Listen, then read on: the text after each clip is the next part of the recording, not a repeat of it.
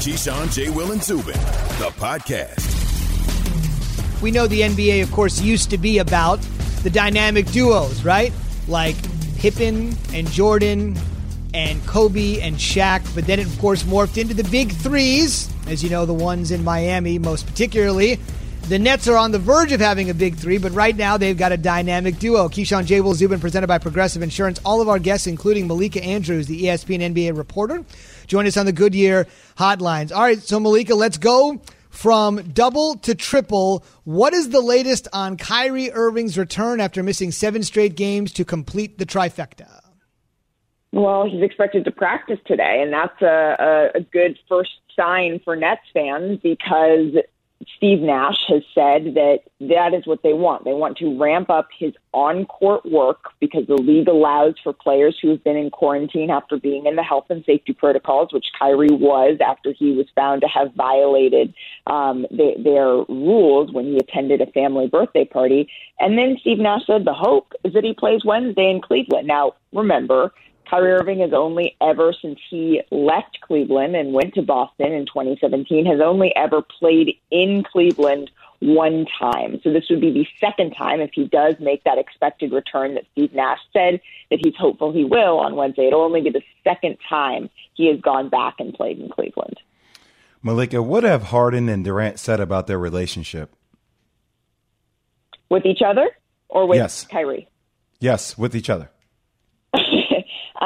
Well, it's something that both of them have said that they are leaning on as they're trying to find on-court chemistry without having any practice. Remember, James Harden has now played in 2 games with the Nets, and he's yet to attend a practice. So everything was sort of trial by fire. And so Sean Marks, Kevin Durant, James Harden have all said that they are leaning on that pre-existing relationship that they've had, that they have all said is wonderful, that they were all saying was part of what ended up landing this thing and making this trade happen, that they're all leaning on that to build on-court chemistry.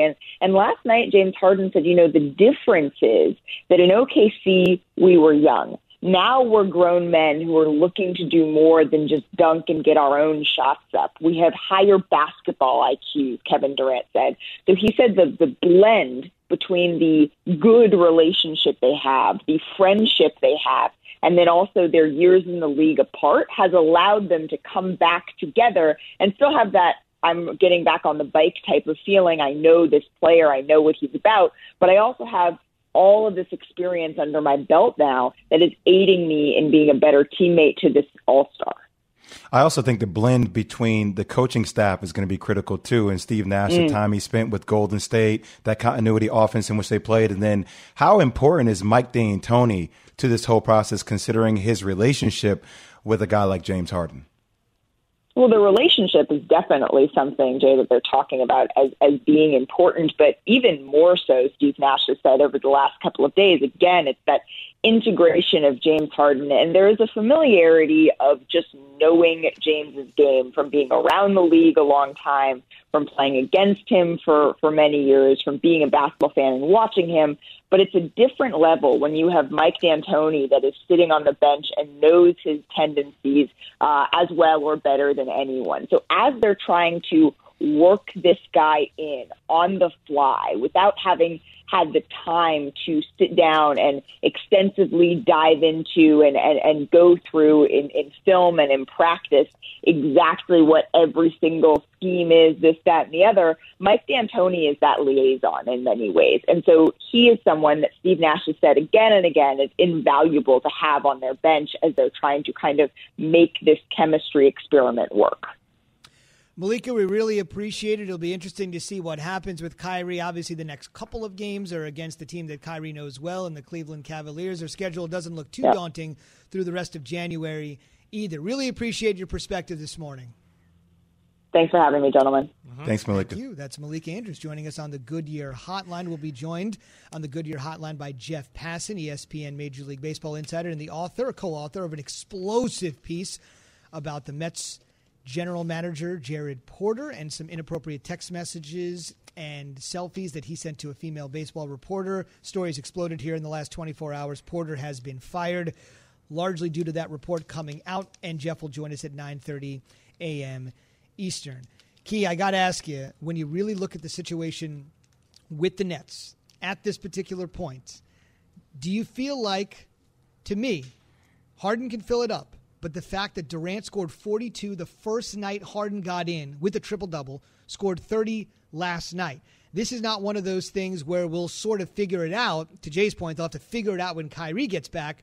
But for these two already, take me inside the mind of an athlete. How does it become so seamless so fast?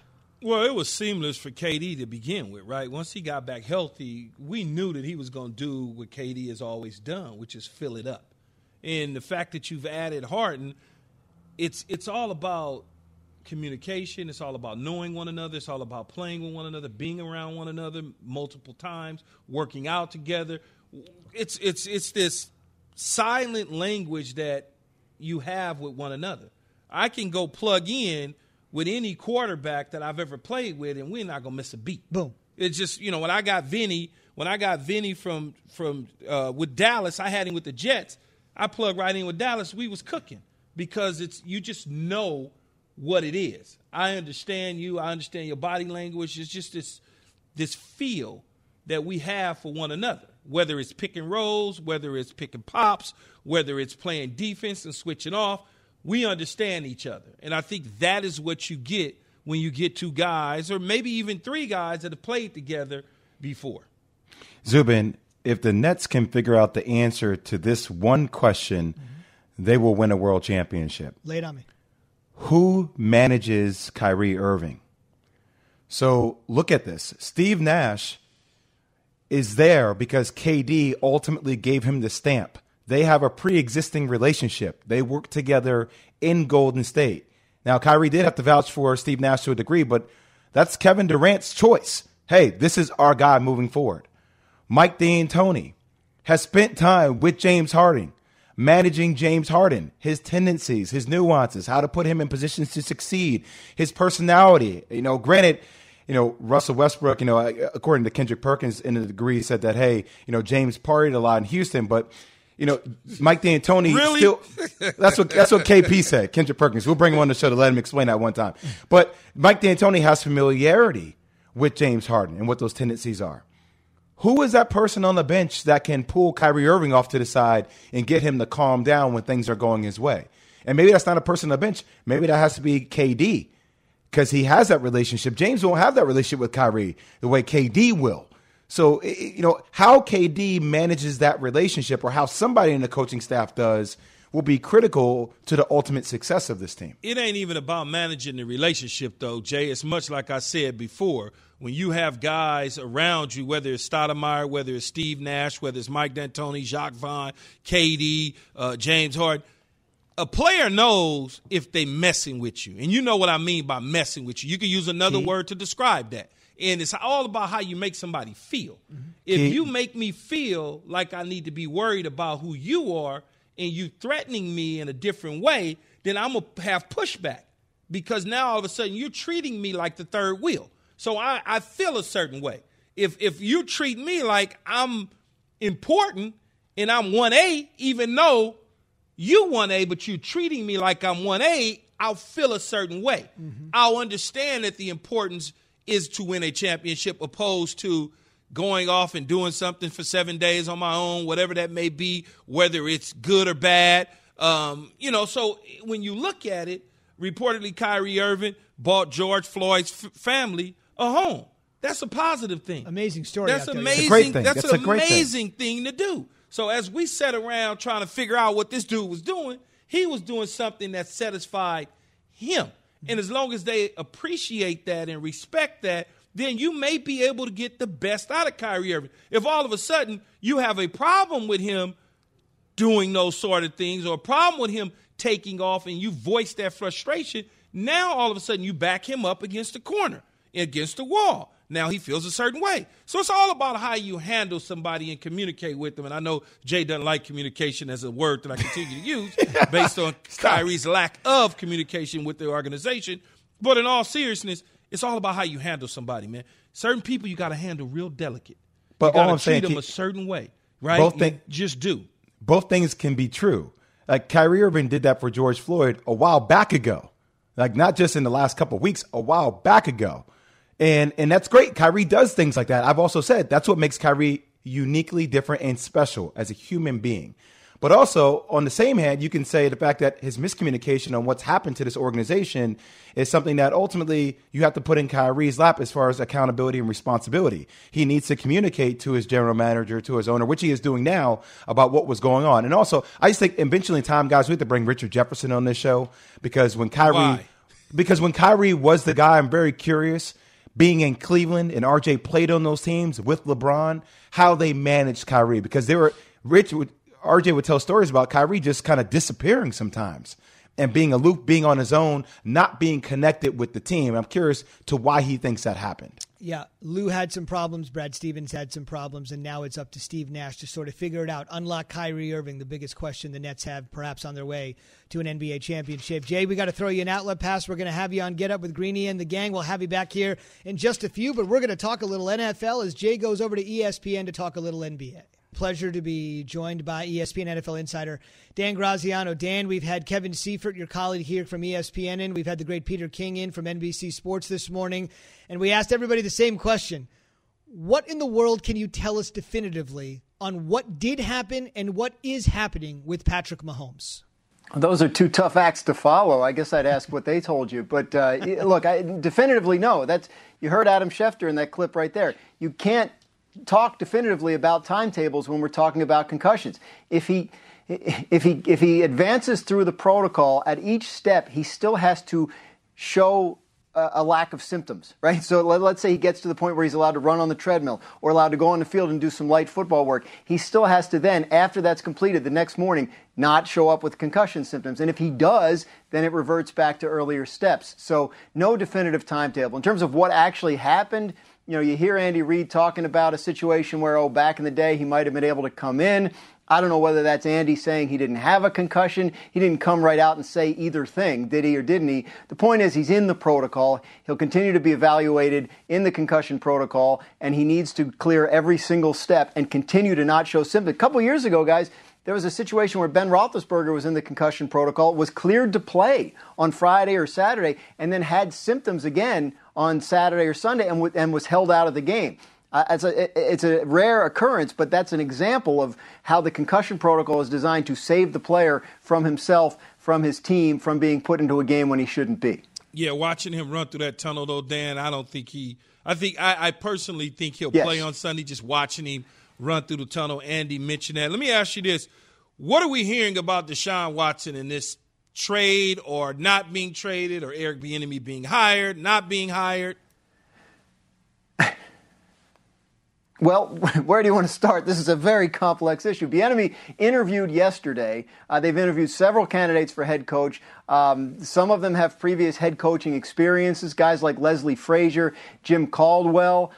So it's possible that they're looking at someone who has experience and maybe could be a guy who could come settle the situation down based on that. It's possible Bieniemy's getting a serious look. It's possible they interviewed him because they know that Deshaun wanted them to, and that he would then see through that. Look, talking to people around that situation, it sounds very clear that Deshaun does not want anything to do with the team right now. It's possible that situation cannot be fixed. The Texans are hearing from interested teams, as you would imagine, because there should be about 25 or more of them, given the quality of this player. But right now, they're still of the mind that, look, we haven't even hired a coach yet. We don't know if we can fix this situation. We would prefer to fix the situation and not trade him. So right now, nothing's imminent. But yes, if he forces their hand, it could be a very interesting situation where they have to consider offers for a player that they really do not want to move. As of right now, there are officially 3 job openings: Detroit and the Philadelphia Eagles, along with Houston. Officially, what are the Eagles going to do in terms of their head coaching search?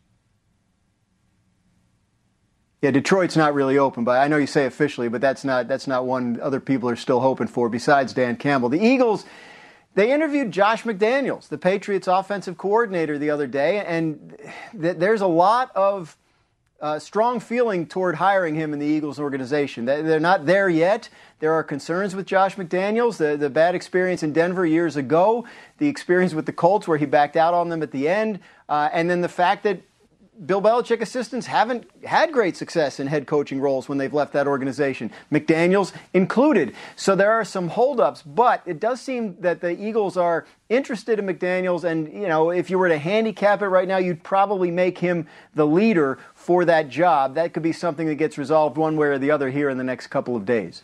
When you talk about things getting resolved, there's a couple quarterbacks that came out in the same draft that contracts will be up in the next couple years. But this offseason, there's the option or the fifth-year option or extending long-term deals. Where are we at with Baker Mayfield 1 and Lamar Jackson 2? Double-barrel question for you there. Yeah, just so people understand, the rules say you cannot negotiate a contract extension with a drafted player until after his third year. So now that's where Baker Mayfield and Lamar Jackson are with their third seasons having ended. They're both first-round picks, so the team has a fifth-year option on them for 2022. I would expect both of those options to be picked up unless an extension is done before then. Now, the deadline for picking up the option is in May. Doing an extension before then seems far-fetched. Look back at last year. Deshaun Watson and Patrick Mahomes were in the same situation. Both got deals done. But Mahomes wasn't until early July, and Watson was later in the summer. So even if the options get picked up, they can be supplanted later by extensions. Both these teams are very happy with both these players for obvious reasons. I would expect both of them to get extended at some point. But if it's not this offseason, then you'll certainly see those fifth-year options picked up so they're at least under contract through 2022. Dan, a guy, fifth-year option that was picked up along with a whole lot of money was Jared Goff, giving over $130+ million to be the Rams quarterback of the future. But it seems, though, now that the Rams have buyer's remorse. What's going to happen to Jared Goff moving forward? Tricky situation for the Rams with the way that contract is structured. They really can't cut him. It would be a $62 million dead cap hit if they did that. It would be 3 times the record amount at this point of a team taking on dead money for a player that isn't playing for them. So that's not an option. They could theoretically trade him, but if you're not happy with him, how are you going to convince a team to take on that contract and give you anything of value? So I think that Jared Goff is the Rams quarterback for at least next year. If they aren't sure, then you could see a situation where they bring somebody else in and there's a competition, maybe similar to what, not that there was a competition, maybe there should have been, with Jalen Hurts and Carson Wentz in Philadelphia this year. Odd parallels considering Goff and Wentz were 1-2 in their draft and very similar contracts given at roughly the same time. But if the Rams are unhappy with Goff, then you'll see them try and look at possible options for competing with him or maybe in the future. But I'm pretty sure they're stuck with that contract through at least next year. Dan, what happened to his play, though, right? I mean, think about it. 2 years ago, he was a potential MVP, led his team to the Super Bowl. They gave him a big money. Then all of a sudden, we're questioning his play after 2 years. I think there are quarterbacks in this league, and maybe a half dozen of them at most, that are sort of situation agnostic, where you could put them in anywhere and they'd be successful. Tom Brady, Aaron Rodgers, Deshaun Watson, probably Russell Wilson, and then the rest of them are the good ones. I think are guys that to some extent need things to be right around them. And the year that the Rams went to the Super Bowl, the offensive line was a dominant unit, was incredibly good at protection, was obviously crushing people in the run game. That unit has fallen on hard times, and the Rams have had to rework it a little bit over the last couple of years. Better this year than it was last year. Obviously, having Todd Gurley in his prime was a major factor in how that offense operated. And, this year with the run game, it was a little mix and match. So I think you've seen Jared Goff, a quarterback that can be successful, that can lead a team to great things, but isn't going to be the kind that, no matter what's going on around him, he can elevate everybody else. I think he's a quarterback that needs to be in the right situation in order to thrive. The good thing is he is someone who we have seen thrive when the situation is right. So you could sell yourself on the idea of we get back to that, we can see the Jared Goff from 2 years ago again. It's really unbelievable. The top 2 picks in 2015, Winston and Mariota, who knows? The top 2 picks in 2016, Wentz and Goff. Right? Who knows? I mean, this is just like a little over a half decade ago. You're banking everything 2017 was Trubisky. Right, 2017 with Trubisky at the number 2 overall pick. It is just unbelievable. You just never know. Dan, really appreciate the insight this morning. Thank you very much. All right, Dan. Thanks. You got it, guys. But if you think about it, though, Zubin, I've said this. When you look at the top quarterbacks that's drafted, outside of the Manning brothers and Troy Aikman, John Elway way back when, Aikman way back when. At the one spot. In that top 5. Just take the top 5. Right. What? Yeah. What are you getting? A lot of misses. We just chronicled those guys. And it's like, well, he's a can't miss. Once-in-a-lifetime guy. Family guy. Just slow down. Right. You got because those guys that's at the back end of the draft, second-round guys, middle of the draft, those dudes are the ones that seem like they pop. Yeah.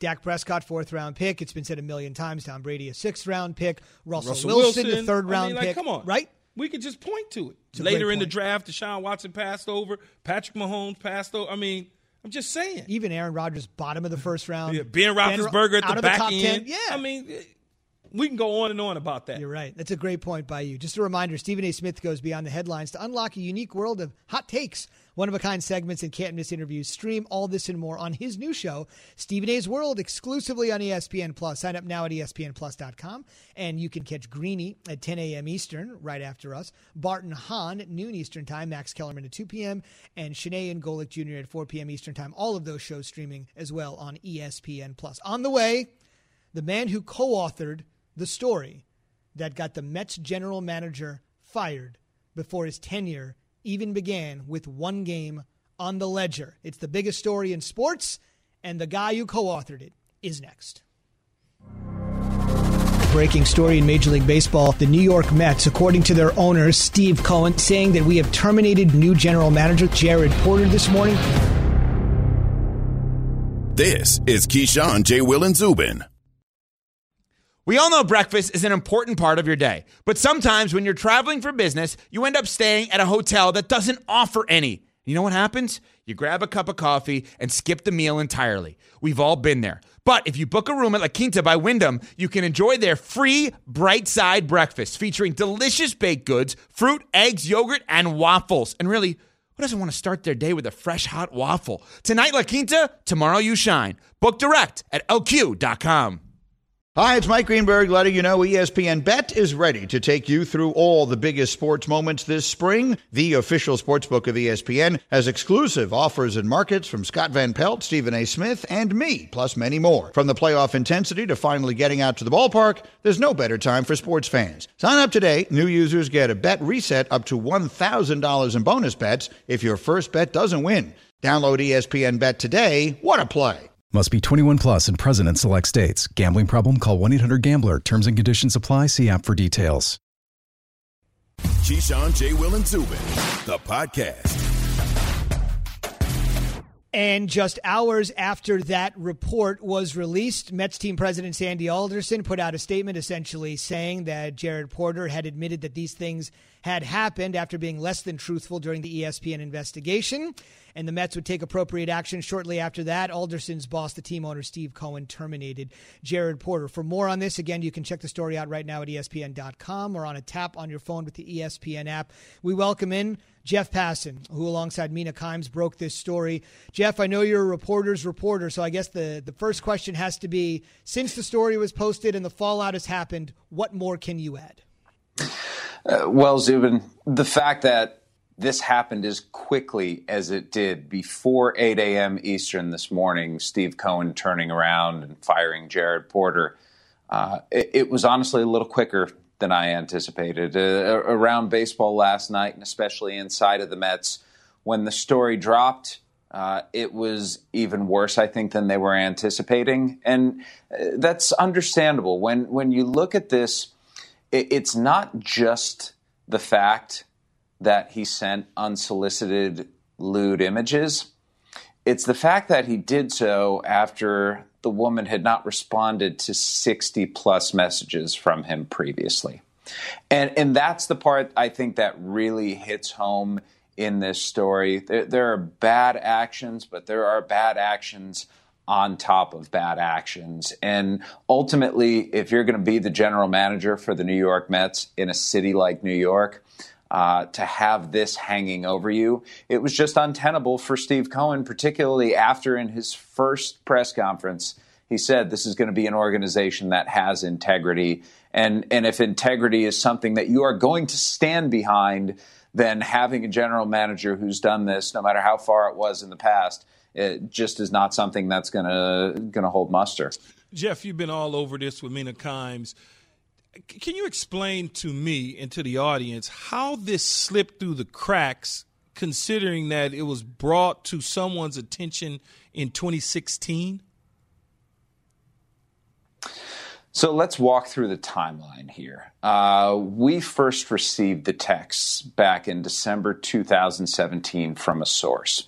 And when you get something of this nature, and there's been a victim who's had this stuff perpetrated on her, you go and try to talk with her and see if she is comfortable and ready to tell her story. At that point, she was not. She was still working as a journalist. She was fearful that by doing so, by going public, there would be backlash against her. And as a reporter, you need to respect that. You need to understand that this is a person who already has been victimized by an inverted power dynamic. You know, she is in baseball in a foreign country, doesn't understand the customs particularly well, doesn't know the language great. And here's Jared Porter, who at the time was the Chicago Cubs director of pro scouting, but that's still a position of esteem. You know, he was crisscrossing the country, going to the best hotels in America, really living the life. And he used that ultimately to prey on her. Now, she didn't want to talk at the time. And because she didn't want to talk at the time, we have to abide by that request. I think it's our duty ethically to do so. But we kept in touch with her throughout the years, and I think something changed when he got hired as Mets GM. She had lost her career in journalism. She had gone back to her home country and was working in finance. And she sees him ascending to this esteemed position and says there's something really wrong, not just with sports, but with the world, when somebody can do something like that, and I end up in my position, and he just keeps climbing the ladder. And I think, you know, when we spoke with her, she said, I want to make sure this doesn't happen to other people. And let me tell you guys, there are a lot of people around America today having conversations, not just with themselves or their friends or their coworkers, but with their kids about what appropriate behavior is. And if there is a legacy of this story, I would hope that it has somebody thinking twice before doing this going forward, especially in an unsolicited fashion like this woman dealt with.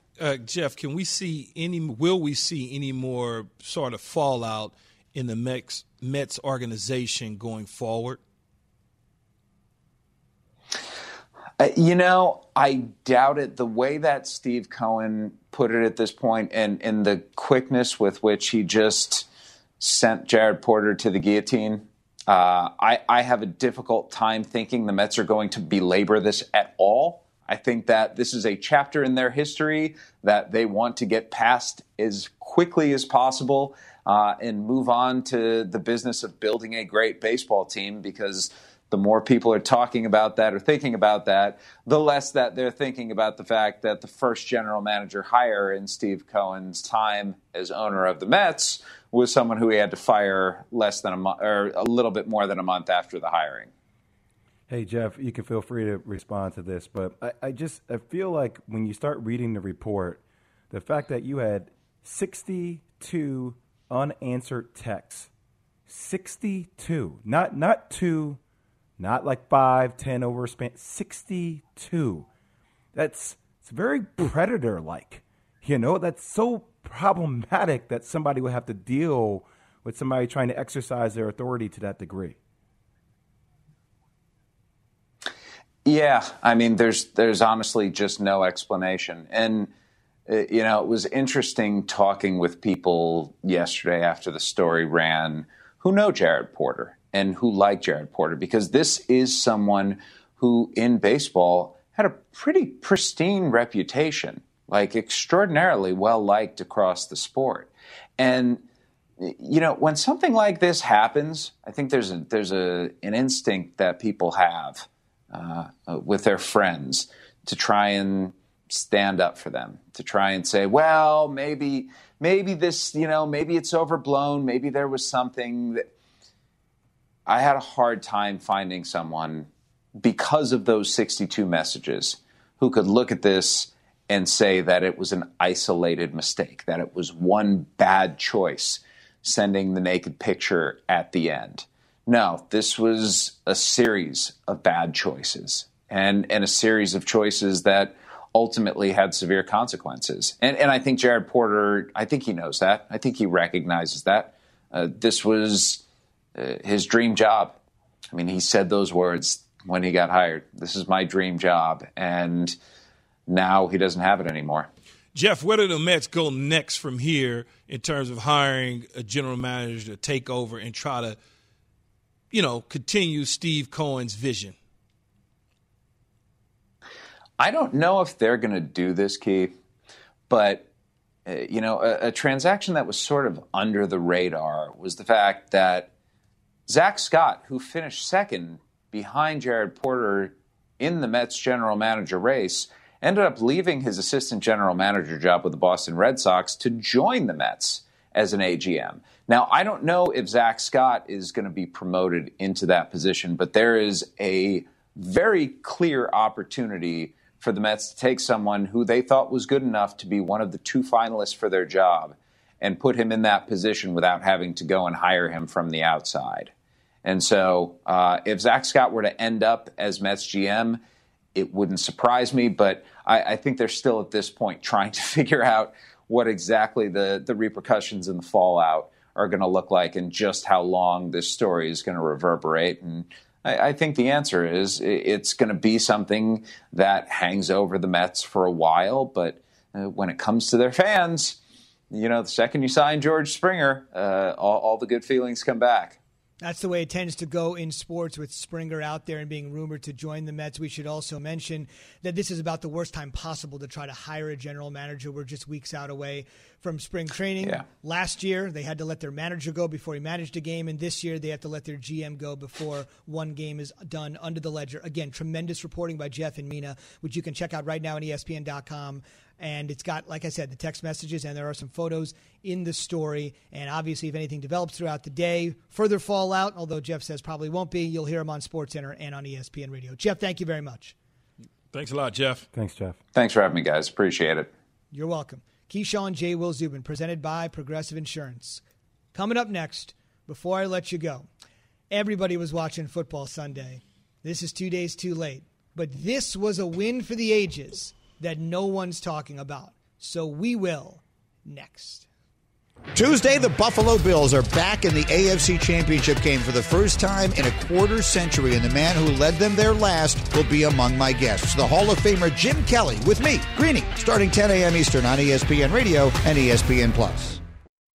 Passion, drive, and patience. The formula for winning championships is also what keeps your ride or die alive. eBay Motors has everything you need to maintain your vehicle and level it up to peak performance. Superchargers, roof racks, exhaust kits, LED headlights, and more.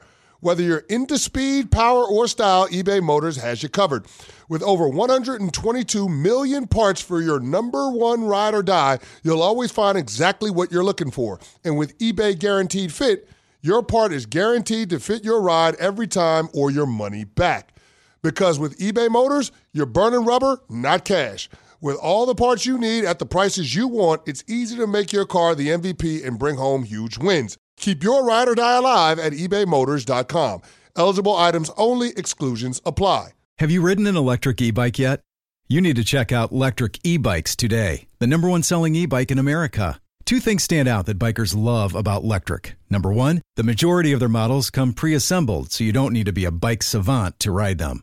Number two, Electric wants to empower riders to spend more time exploring outside on their bikes, so they've made range a priority. Long-range batteries allow riders to hit typically around 65 miles of range, or up to 150 miles on some models. Bonus, Electric has purposefully priced their bikes to be affordably awesome, so you don't have to break the bank to get these sweet rides. See why people who have made the switch to electric bikes have fallen in love with biking again by visiting electricebikes.com. That's LECTRIC ebikes.com. Keyshawn, J. Will, and Zubin, the podcast. And this is one thing that I think a lot of people are going to be able to appreciate, no matter if you played like me, rec league, high school ball, or you made it to the 1% to the NBA like Jay and to the NFL like Key. It might have nothing to even do with sports. If you're that guy that's looking for that girl that just can't get her because she's into another guy, you're just not good enough. You've never been good enough, right? Okay, I'm listening. Now we're Key, listening. your face though. Key, your face though. Yeah, I'm just listening, man. I'm listening. Don't worry about my face. Go ahead, Zubin. Don't listen Finally, to Jay. I got your attention. It's only taken 5 months, but we've finally done it. Okay, so here's the deal. You just never feel like you're good enough to stand up to, in this case, a team, or it's a guy or a gal or whatever. On Sunday, everybody was watching Patrick Mahomes go down, and then Tom Brady outdueled Drew Brees, likely end his career. But also on Sunday, very quietly, believe it or not, there was an important lesson and a great feel-good story. The Colorado women's basketball team defeated Stanford 77-72 in OT. What's the big deal? It's a Pac-12 game. It went to overtime. CU won. Well, there is one little thing that we should mention. Think about how hard this journey was for Colorado. You guys, fellas, you guys have been there. You've climbed the ladder. Think about this as a female athlete, male athlete in this position. Colorado had never defeated Stanford ever since they entered the Pac-12 in 2011. Never done it. Colorado had also never defeated a number one team in the history of the program. They got a lot going against them. So, of course, they're in the Pac-12. Last year, pre-pandemic, you play twice, right? You play in Palo Alto, you play in Boulder. Well, last year they played, and in the first game, Colorado almost got them. But they lost 76-68 in OT. Almost got them over a great Stanford team. And then in the second meeting, they lost to Stanford after Kiana Williams, if you're watching on television right now, hit a three-pointer with 12 seconds to go. Fellas, listen to this. In one sequence, this young woman hit a three-pointer with 12 seconds to go, stole the ball, and then hit a 40-foot buzzer beater to defeat Colorado. Another devastating blow for the Buffs. Could have had them. On Sunday, they go to overtime again. This time, they win. It's their first win ever against Stanford. It's their first win ever against the number one team in the country, and they do it against a team that the stars were just not aligned for them. Lose on a 40-foot buzzer beater after losing in OT, going to OT the next time thinking, man, this just ain't going to be our day. This is just not our team. This nemesis is just too much, and they ended up winning the game, and it was hugely emotional, knocking off Stanford, their first loss of the season, and a win that nobody will be talking about. But I think if you're inspirational, you're playing rec league ball, high school, PAL, after school, great story to watch. No, I love you, Zubin. I saw it. I saw it come across the ticker Yeah. on ESPN. I was like, oh, interesting. And because the Stanford's basketball team, women's basketball team, is just so Tremendous. dominant, right? Their head coach has the most wins ever. Never falls off. They're always at the top of the conference. They're always winning games. And then when you see little old Colorado beat them, it was like, it was cool. It certainly was cool. Fantastic. Tara Vanderveer earlier this season became the all-time winningest coach in women's basketball, but that was a win for the ages watching in my cabin there. I was just surprised I had the Wi-Fi to watch that in my cabin in Vail there. Well, we all know how you feel about Colorado, so. It's a beautiful state. I love Colorado. All right, so a beautiful relationship should be an OC and Lamar Jackson. I mean, you give me somebody with that kind of talent. Not Orange County OC. Not OC. Okay. Or the OC. Keys home, the OC. The offensive coordinator of the Ravens is Greg Roman. And if you say, hey, I'm going to give you a quarterback like Lamar Jackson, back-to-back 1,000-yard seasons, never been done, unanimous MVP, I got to make this thing work. Saturday night, the elements were there. It didn't work. Steve Smith was on Greeny, the old great wide receiver himself. Steve Smith Sr. yesterday now works for the NFL Network. Yes, he's been known to do that once or twice. To pack a punch once or twice. Literally and figuratively, packing a punch for Steve Smith. But he said, look, this OC has got to get more out of a talent like Lamar. Greg Roman, we know what he does. He's a former O-line coach, tight end coach. He knows how to run a football. I don't believe that his creativity in the pass game matches the ability that Brian Daboll has. And you can just compare the two, and it's apples and oranges. And Smitty is right in terms of being an offensive line coach. They really typically have very good insight on running the football. There's no question about it. What is it that the Ravens do well? They run the football. But what I would say is you don't have to be smart to realize what they need at the position of receiver. They need a bona fide A-dog, alpha dog at receiver. They got a guy in Hollywood Brown. Hollywood Brown's fine. He's a good guy, but he's not going to get you over the hump. You got to get a Calvin Johnson. You got to get a Julio Jones, DeAndre Hopkins, Stephon Diggs. What is it that the Buffalo Bills went out and did? They traded for Stephon Diggs. Prior to that, they were messing around with Brown and Beasley. They couldn't get anything done with that. Their passing game suffered. They went and got Stephon Diggs. Now they finished in the top 5. So it's important for the Ravens to realize, whether it's through the draft, free agency, or trade, to find that number one, that dog that changes everything in the passing game, whoever that may be. Maybe there's a Julio Jones sighting that can come, some trades, whatever it is, because here's a guy that Ryan may be out in Atlanta.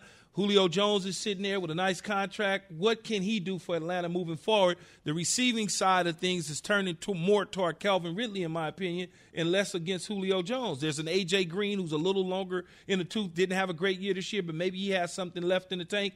He'll be a free agent. You can look at that. Allen Robinson from Chicago. Is he the type of guy that you can go out there and turn into your Michael Thomas, turn into your Julio Jones, your DeAndre Hopkins? Is he key? Is he key? Because you kind of shook your head on that one. You kind of shook your head. You said Allen Robinson, kind of. Is he the guy that can turn into that guy that you believe? I think if you know what to do with him, he can. But I don't know that he can go to every system and just blow up to a whole nother level. But I think if you know what to do with him, he can. You got to have somebody to counter Hollywood Brown. Can't have the same type of guys. Willie Snead and Hollywood Brown basically are the same. Quick reminder, biggest story of the day, the Mets firing their general manager. Read it right now on ESPN.com. The Hall of Famer Jim Kelly will join Greeny next on many of these ESPN radio stations.